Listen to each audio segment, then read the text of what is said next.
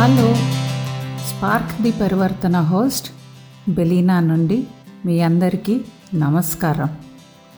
వణక్కం, సత్ శ్రీ అకాల్, అస్సలాం వాలేకుం, ఆశంసగల్.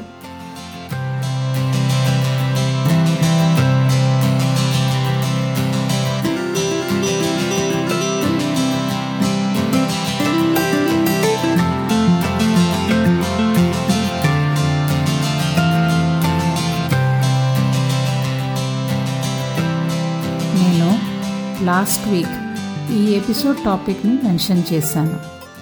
మీలో ఎవరెవరు గెస్ చేయగలిగారు? మీరు ఒక పుస్తకం పేజీని ఫ్లిప్ చేసినట్లు దయచేసి ఆ ఎపిసోడ్కి తిరిగి వెళ్ళొద్దు. ఇప్పుడు ఈ ఎపిసోడ్ టాపిక్ క్షమించండి.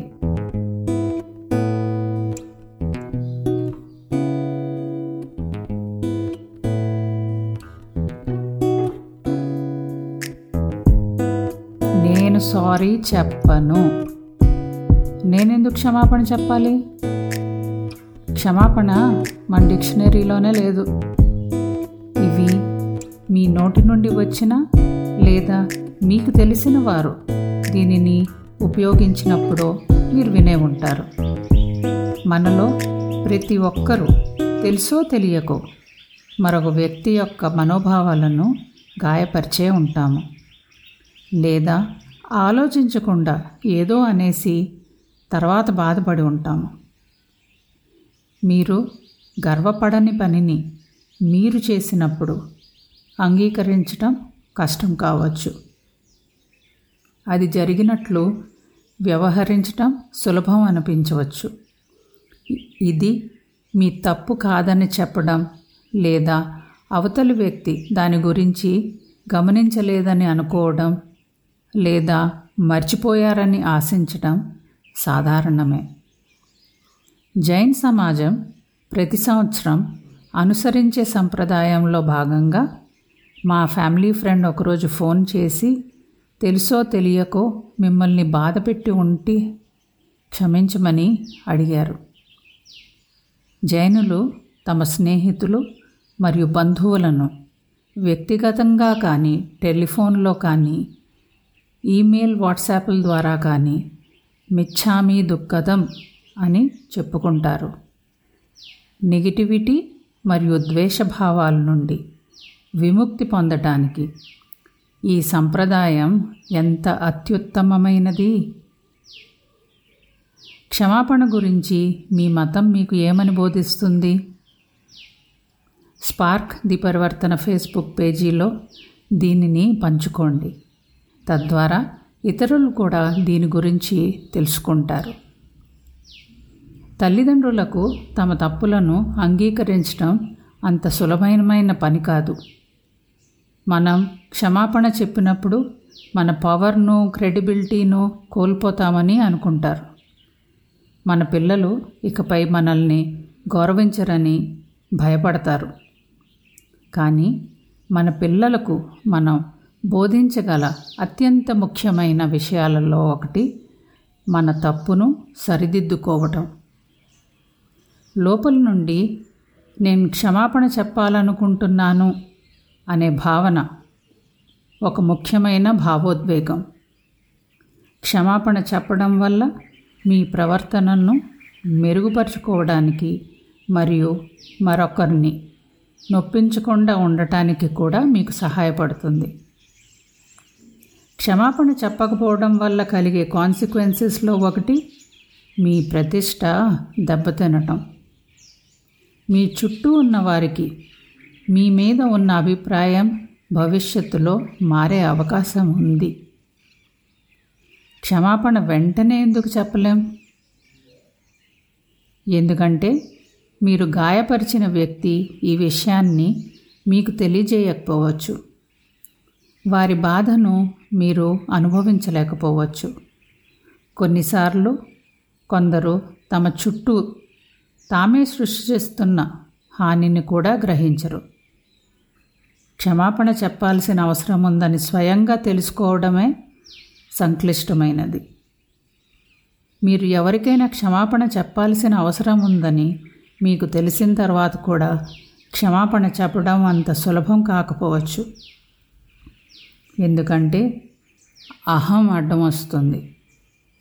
ఒక వాదన తర్వాత అనేక సంవత్సరాల పాటు కుటుంబ సభ్యులు ఒకరితో ఒకరు మాట్లాడుకోవడానికి నిరాకరించడాన్ని మనలో చాలామంది చూసాం. ఏ పక్షము తమ అహంకారాన్ని విడిచి క్షమాపణ కోరుకోవడానికి ముందడుగు వేయదు. క్షమాపణ చెప్పడం బలహీనతకు చిహ్నమని ఎవరు నిర్ణయించారో మరి. సారీ ఎంత చిన్న వర్డో అంత శక్తివంతమైన కొద్ది కూడా. ఇది ఒక సాధారణ డూ ఓవర్ బటన్ కాదు.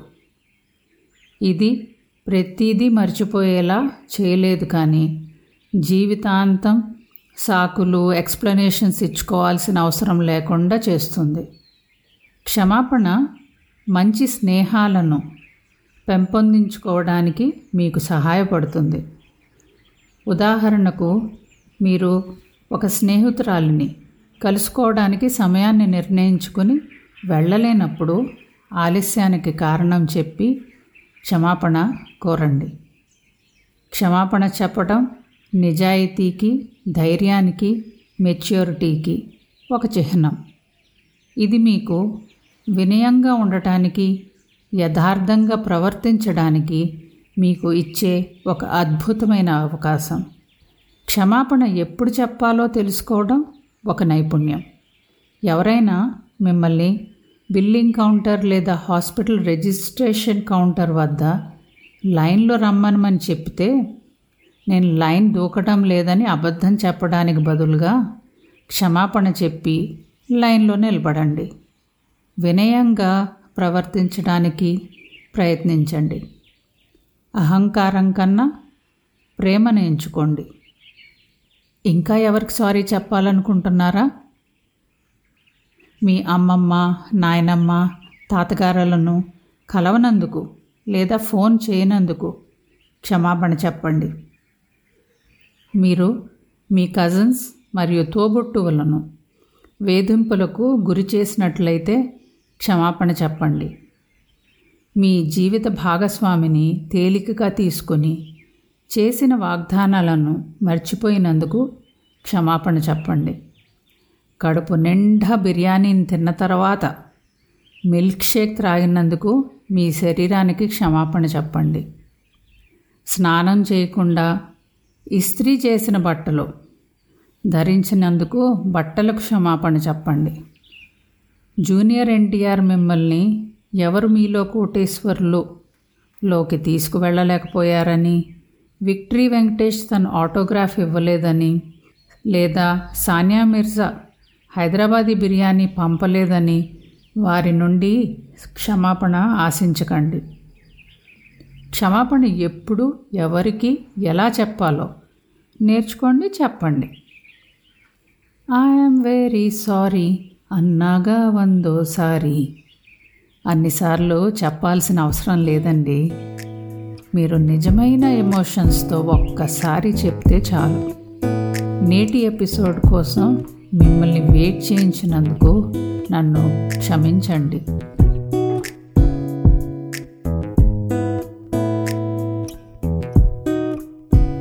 మీకు ఈ ఎపిసోడ్ నచ్చితే రేట్ చేయండి. నేను ఫేస్బుక్లో మీ ఫీడ్బ్యాక్ కోసం ఎదురు చూస్తూ ఉంటాను. లింక్స్ ఎపిసోడ్ డిస్క్రిప్షన్లో ఉన్నాయి.